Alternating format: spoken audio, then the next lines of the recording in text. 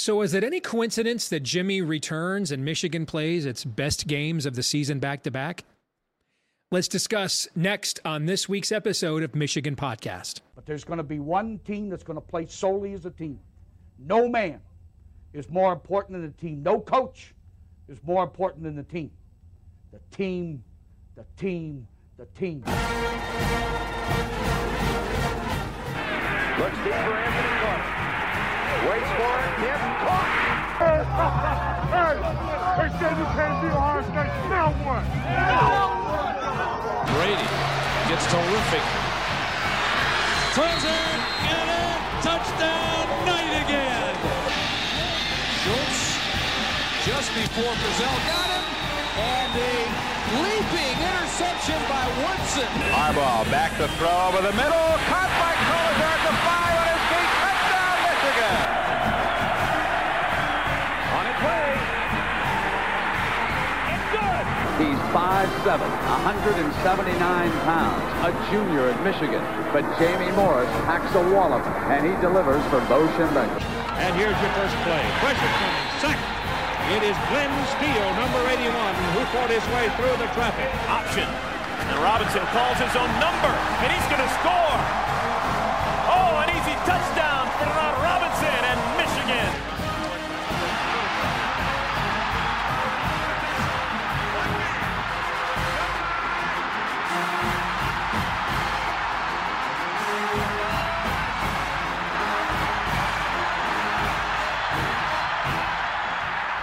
Win it. We're going to win the championship again because we're going to play as a team. And when we play as a team and the old season is over, you and I know it's going to be Michigan again. Michigan.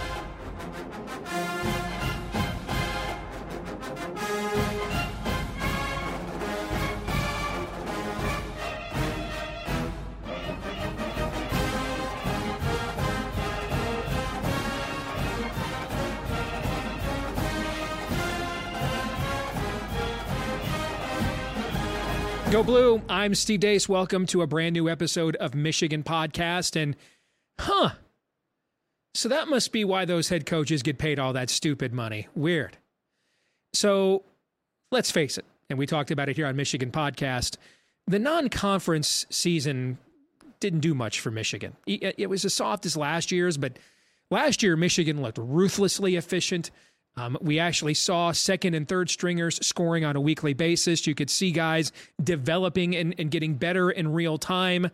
We didn't see much of any of that this time around. In fact, our backups didn't score a single point during the non-conference season whatsoever. And then, after that 3-game suspension, Jim Harbaugh returns, and wouldn't you know, Michigan plays by far its 2 best games of the season. Michigan suddenly now looks like the team everybody prognosticated and projected it to be during the marathon of an offseason that college football has every year. Why? And I think it's hard to do a lot of different things on the football field at the same time. If you're Sharon Moore, and yeah, the team did not look good in the game that he coached, but he was also the offensive coordinator, the offensive line coach, and the head coach. That's a lot of responsibility. Yeah, Jimmy, because it's his way, we had to make it weird. All right, so we had one game where we had different coaches each half. All right, we had 4 different guys coach 3 different games. It's Jimmy's path. Okay, he likes it weird, seems to thrive in that environment, but that puts a lot of strain on preparation and everything else. And even when you're playing scrubs, that 25-second clock, that 40-second clock, man, it's still going. And you got to make decisions. You got to get going. And not having your CEO there who can handle things at this level while you as a coaching staff are handling things down there at that level, I think you have seen it makes a massive difference. Not to mention, it's a little bit like when you have a substitute teacher, you think he can act out a little bit more. But when the regular teacher is there, he or she kind of knows all your tricks. Right? When the head coach is there, he's the eye in the sky watching everything. But when you've got a position coach or coordinator head coaching the team, they got to keep an eye on their unit and their position group during the rest of the game, as well as coach the game itself. And so maybe you kind of feel like, if I want to make a business decision as a wide receiver and, not put my body in front of some MAC or group of 5, level defender and risk getting injured this early in the year, maybe it won't get noticed and, I can get away with that. And we did see some of that the first few weeks of the season, as a matter of fact. But with the head man there now, everybody's got to come correct because the eye in the sky doesn't lie, and he's the eye on game day. And then they'll go to the eye in the sky on film day the very next day. And suddenly, wouldn't you know, everybody kind of comes correct. Everybody fulfills their role. And Michigan does look like the ruthlessly efficient team we saw last year. So that's why those head coaches make all that stupid money. Now, what does it mean moving forward? It's funny looking at analytics. You would think, and this always fascinated me in the BCS era as well. So we had these 7 different computer polls in the BCS era.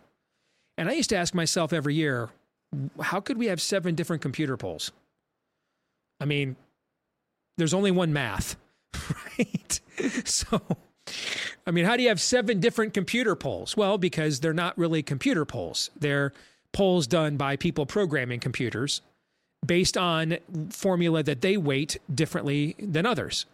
And that's why you're at one ranking in one computer poll that maybe factors a lot more on predictive modeling to see where you might go in the future, as opposed to another poll that is maybe a computer algorithm devised to just get a strict power rating of where the teams are right now based on the way that they played. And so you look at our, we call them analytics now, not computer polls in our era here. And if you look at ESPN's FPI, I think Michigan's only like 7th. If you look at the SP Plus from that exact same network, ESPN, Michigan's the number 1 team in the country. So what does it all mean? You get that kind of variance when you look as dominant as Michigan has the last 2 weeks, but the opponents are 2 teams that could very well not make a bowl game or be right at 6-6 at the end of the season, Rutgers and Nebraska. But if you look around a lot of the country right now, I had Florida State number 1 for several weeks. They had the most impressive victory, what they did to LSU. They had one of the top 5 road wins as well. I know this may not be a vintage Clemson team, but that's still a very good Clemson team. And you had to go and beat them in their crib when Clemson knew it could not afford a second loss in the league. Otherwise, the season might be over. So you were going to get their best shot. And Florida State emerged and even covered the line in both of those games. But now you have to ask yourself, how good was the LSU win? It's still a big-name team, but a lot of people think they don't even deserve to be in the top 25 right now. So I have Texas number 1 this week because it has the best win all year, going down to Tuscaloosa and beating Alabama on the road. I've got Ohio State in my top 3 because they've won on the road at Notre Dame. And I've got Michigan somewhere around 7th or 8th because it hasn't played anybody yet. I know there's a lot of you furious. But if it keeps stacking performances like what it just did, if you're going to play this kind of a schedule, then the margin of spectacular, let's go with that, MOS. We often hear of the margin for error. Let's go with the margin of spectacular. The margin of spectacular you have to fulfill against those teams goes up, right? You can't just kind of win, can't just kind of sleepwalk, can't win by 7 to 10 points. You've got to absolutely dissect these teams, annihilate them, make them regret they got on the field with you. Michigan did that on Saturday against Nebraska. They did it in the second half against Rutgers. Keep stacking performances like that because, let's face it, Michigan's probably not going to face much of a test until the road game at Michigan State. And I don't know how big of a test that is other than it's Michigan State on the road. And whatever Sparty has, that'll be its best shot of the year. And then you have the 3 games to close out the season where Michigan's probably going to be 9-0 at Penn State, at Maryland, and then Ohio State at home. And that's basically the season right there. So until then, you have to impress because you're not going to play a lot of high-profile games. But number 2, you have to play yourself. Michigan's opponent each week is really itself at this point. Can it maintain and build that consistency while building to that crescendo to prepare for those final 3 weeks of the season that will determine how the season ultimately is looked at? Was it a missed opportunity or one of the most special seasons in all of the lore of Michigan football? If it keeps playing the way it has since Jimmy came back, the answer will be the latter. Steve Deace here, and we get asked a lot, hey, how can we support what you guys are doing at Michigan Podcast? Well, now is a great time to become one of our supporters on Patreon. Patreon.com/Michigan Podcast is where you can go. Patreon.com/Michigan Podcast. And if you go there, we're going to make you a little jingle. In fact, you would have gotten these a few months ago, long before the season even started. All of my 2023 football futures bets I've made thus far. I can't recommend a selection any more than I bet this myself. And last year, if you followed my football futures bets and you bet alongside of me, you made a pretty nice ROI chunk of change by the time the season ended. So keep up to date on all things we think and do here at Michigan Podcast. Patreon.com/Michigan Podcast. But more importantly, just $5 a month. And chances are you're going to make a lot more money than that following our sports betting selections. Patreon.com/Michigan Podcast. Again, Patreon.com/Michigan Podcast. And thanks to all of you that have been supporting us already. We appreciate each and every one of you. Go Blue.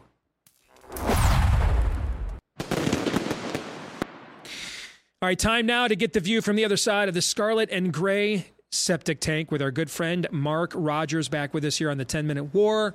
Check out his outstanding YouTube channel, The Voice of College Football. Good to see you, my friend. How you be? Good to see you, Steve. Actually, if you check out our channel, you might check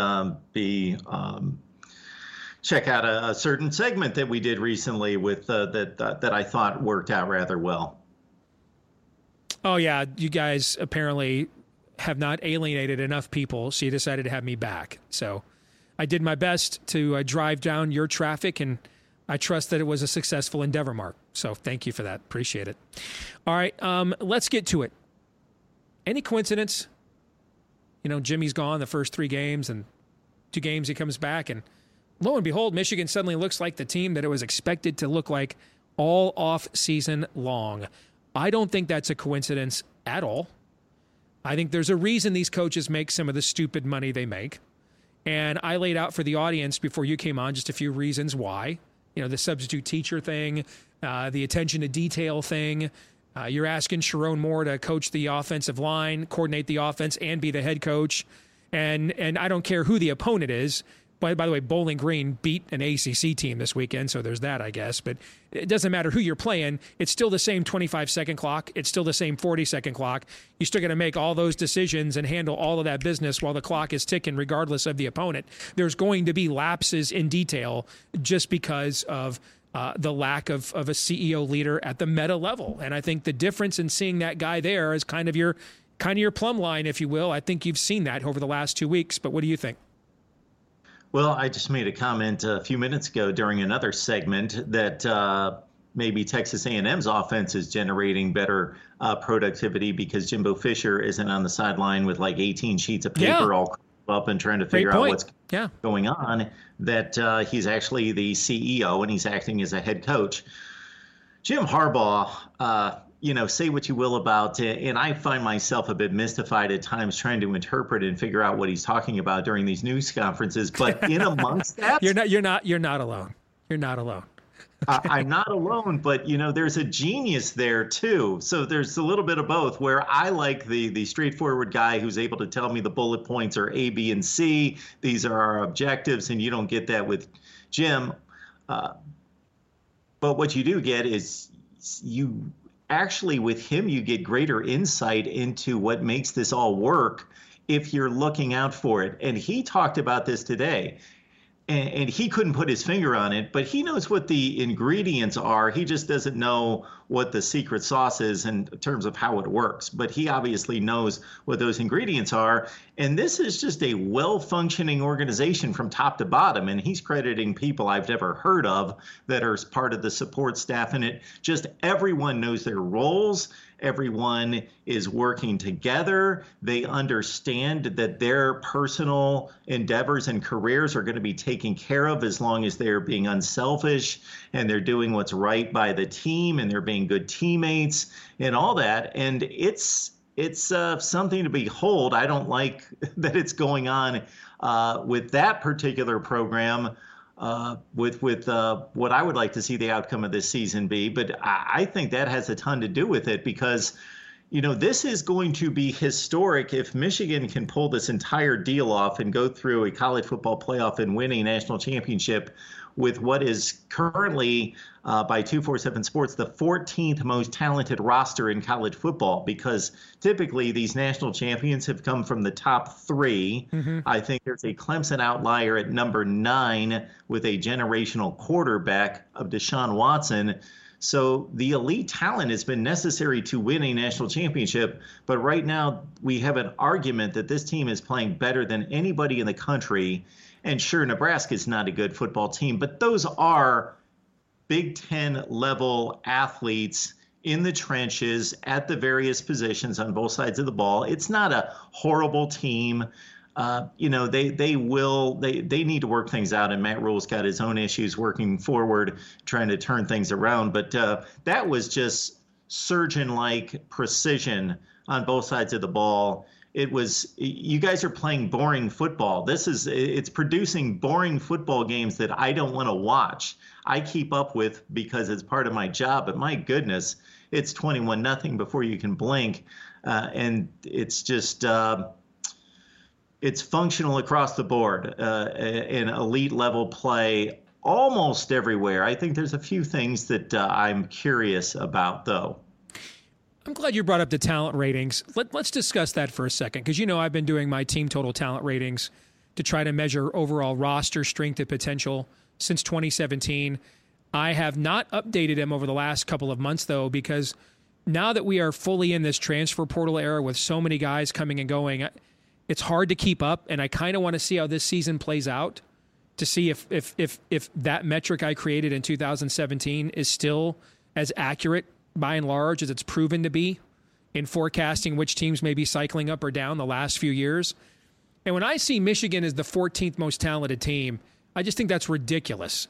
But I mean, I understand where you get that math, but don't you have to progress, guys? I mean, who would you rather have right now as your would you rather have your starting left guard, a 5-star right out of high school, top 50 national recruit, or a guy who could be on his second year in the NFL right now, who is a mid-level 4-star recruit in Zach Zinter, but is a grown-ass man who's done 6 years now of strength and conditioning at an elite level, and in many other eras would have been going into his second year in the National Football League right now, and probably making millions of dollars for 10 or 12 years as a starting guard for one of 32 teams in the NFL. Would you rather have that guy on as a 5th or 6th year senior as your starting guard, or a 5-star recruit? Because the talent ratings would say the 5-star recruit. Any football coach would say, I'd rather have Zach Zinter as my starting guard. That's a grown-ass man right now. Yeah, I can't debate that in any way, and I don't know how well 247 Sports is keeping up with the transfer portal, how accurately and specifically they are changing their talent evaluations of these players as they progress. But see, I think, career. Mark, not to interrupt, but pardon me, I want to make sure I make my point for you perfectly. Michigan has over 100 guys on the roster that have been on scholarship at some point. Over 100. Now, you can only have 85 scholarship players at once. You and I both know those other 20 guys aren't the scrubs. You know what I'm saying? The other 20 guys that have been on scholarship before are probably guys like Blake Corum and Zach Zinter. And so this is why that's important, because what Michigan has done with its NIL is gone this direction when most of college football has gone this direction. Let's pay a bunch of kids money up front. You mentioned Texas A&M, that's their thing, okay? And a lot of that class, by the way, that was the highest rated class in the history of the internet era. Like a third of those kids have already washed out or transferred out. I mean, we're already hearing stories of kids, well, I was promised this, but they didn't have that. The Jaden Rashada story from this past offseason, for example. Michigan's gone the other way, which is, dude, you'll make more money playing for us an extra year and improving your draft stock than being a 5th or 6th round pick in the NFL where you're fighting for a roster spot. So come and give us an extra year. They even call it the 1 more year fund. And so I'm not sure what the talent rankings do to accommodate for the fact that Michigan is getting an extra year or two out of guys that weren't 5-star recruits, but were also like top 300 overall recruits, right? And so would you rather have a team of a bunch of young 5-stars or guys who were mid to high 4-stars, but they're 23, 24 years old? Any coach would say the latter, Mark. I don't know how they account for that. I don't either, and that's why maybe those rankings aren't as accurate as they have been in the past when it was strictly recruiting, and that was pretty much it, and that was the determination, and it was simple division. Now it's not. Now we saw 2 sacks turned in by Josiah Stewart on Saturday against Nebraska. He comes in from Coastal Carolina. He's become just, man, that pass rush and that defensive line, that play that Braden McGregor made when Nebraska still was in a semblance of a game at that point at 14-0, and they had their one meaningful drive of the entire game, and he just flew out of nowhere and just pushed that whole line back and just blew up that play and stopped that 4th down play inside the 10-yard line. I do have one question concerning. Okay, Donovan Edwards is a mystery to me right now. He's a mystery to all of us too. But go ahead, yeah, just 3.3 yards per carry, and this is a guy that averaged 7 or 8 yards per carry last year. I just don't know if anything's wrong with him. He's not healthy. What the deal is, because obviously the line blocks for him just like they block for everyone else, and we saw Khalil Mullings maybe making a push for extra time. I think that could be a developing story. We found out in the middle of camp that Donovan had an injury beyond just the hand injury that we knew about when he, as you guys saw last year, he was carrying the ball in his left hand. He had a lower body injury too. And then we heard that not until well into the season after it started, that he was basically not really hit or tackled all throughout fall camp at all. And I on top of that, I think he's pressing. I think that he kind of, is looking for that home run play to stand out every single time. And I could see, the last 2 weeks, the Michigan coaches clearly have created a package just for him, clearly had it as a prime directive to get him going. I mean, we've had whole drives this year where we did nothing but try to get him a touchdown, and it didn't work out. They're doing everything they can to get him going, and it just hasn't quite gotten there. So now I'm kind of wondering if Khalil Mullings, people forget, by the way, he was a 4-star running back recruit. It's just Michigan thought he was a linebacker, and now he has kind of changed his body around. He's been able to focus solely on being a running back. I mean, you look at the vision and quick feet that he's displayed the last 2 weeks. I think he had 6 carries, Mark, against Nebraska. 1 went for a touchdown. The other 5 went for a first down. That's a good ratio. And that also saves wear and tear on Blake Corum's body, too, because now he doesn't have to be the Hassan Haskins in here banging on short yardage as well. And so that's that's one of the big prime directives of this year is to preserve Blake Corum to see if he could actually play at full bore against Ohio State once in his career. I could see that being an issue moving forward for Donovan. And whatever's going on there, that Jimmy was just asked last week, he said, hey, whatever he was dealing with in the offseason, he's good now. There's nothing physically holding him back. That could also not necessarily be true. It's just you may not want to tell the media, hey, here's where my running back's hurt, so everybody knows where to go after him in the game. You know what I'm saying? But he's clearly not the same player that we saw at the end of last year, and they're trying to unlock that. And now I wonder if just some good old-fashioned competition from Khalil Mullings might help to unlock that finally. And back to a more culture standpoint of what Harbaugh said today, and you will probably never hear me refer to him as Jim again. I think when we were cutting our segment with you the other day and you said Jimmy, that stuck in my head. And I know I can't use that term. No, we only get to call him Jimmy, and he only gets called Jimmy when things are going well. When things are not going well, it's Jim. Yes. Beth, and it's not Jim for me. It's Harbaugh. So, I don't go the disrespectful route because the derivatives that have come from Harbaugh by Ohio State fans. But is this culture? So the other comment and set of comments that he made concerning the team's ability to fight through injury. And here's a guy who played a long, long time in the NFL. He's been around tough guys his entire life. He's won himself. And to note this, to actually bring this up and talk about how this team, most of the guys on the team play through injuries. They're tough guys. They play through pain, and that's not something that you can teach. It's just inherent. Mm-hmm. Maybe it can be taught through osmosis in some fashion, that there's something that rubs off from player to player when you see other guys fight through injury, that you're just going to suck it up. I think these things just that he lays out there from time to time speak to whatever culture shift happened in that program. And again, I'm going to go back to me being less of an alarmist than you were a couple of years ago in 2020 to say, hey, hang on, that was only 6 games that they played in 2020. So I wasn't diving off the deep end in terms of this being dysfunctional and broken. I thought that they still had a good program. They certainly needed to elevate to challenge Ohio State. But there's a lot of good things that he's instilled over the course of a long period of time. And this is a payoff of having a coach that's as good as he is in place and not disturbing him despite his escapades with the NFL for now what's going on 9 years, 8 years, 2015. So I think they're paying off in spades.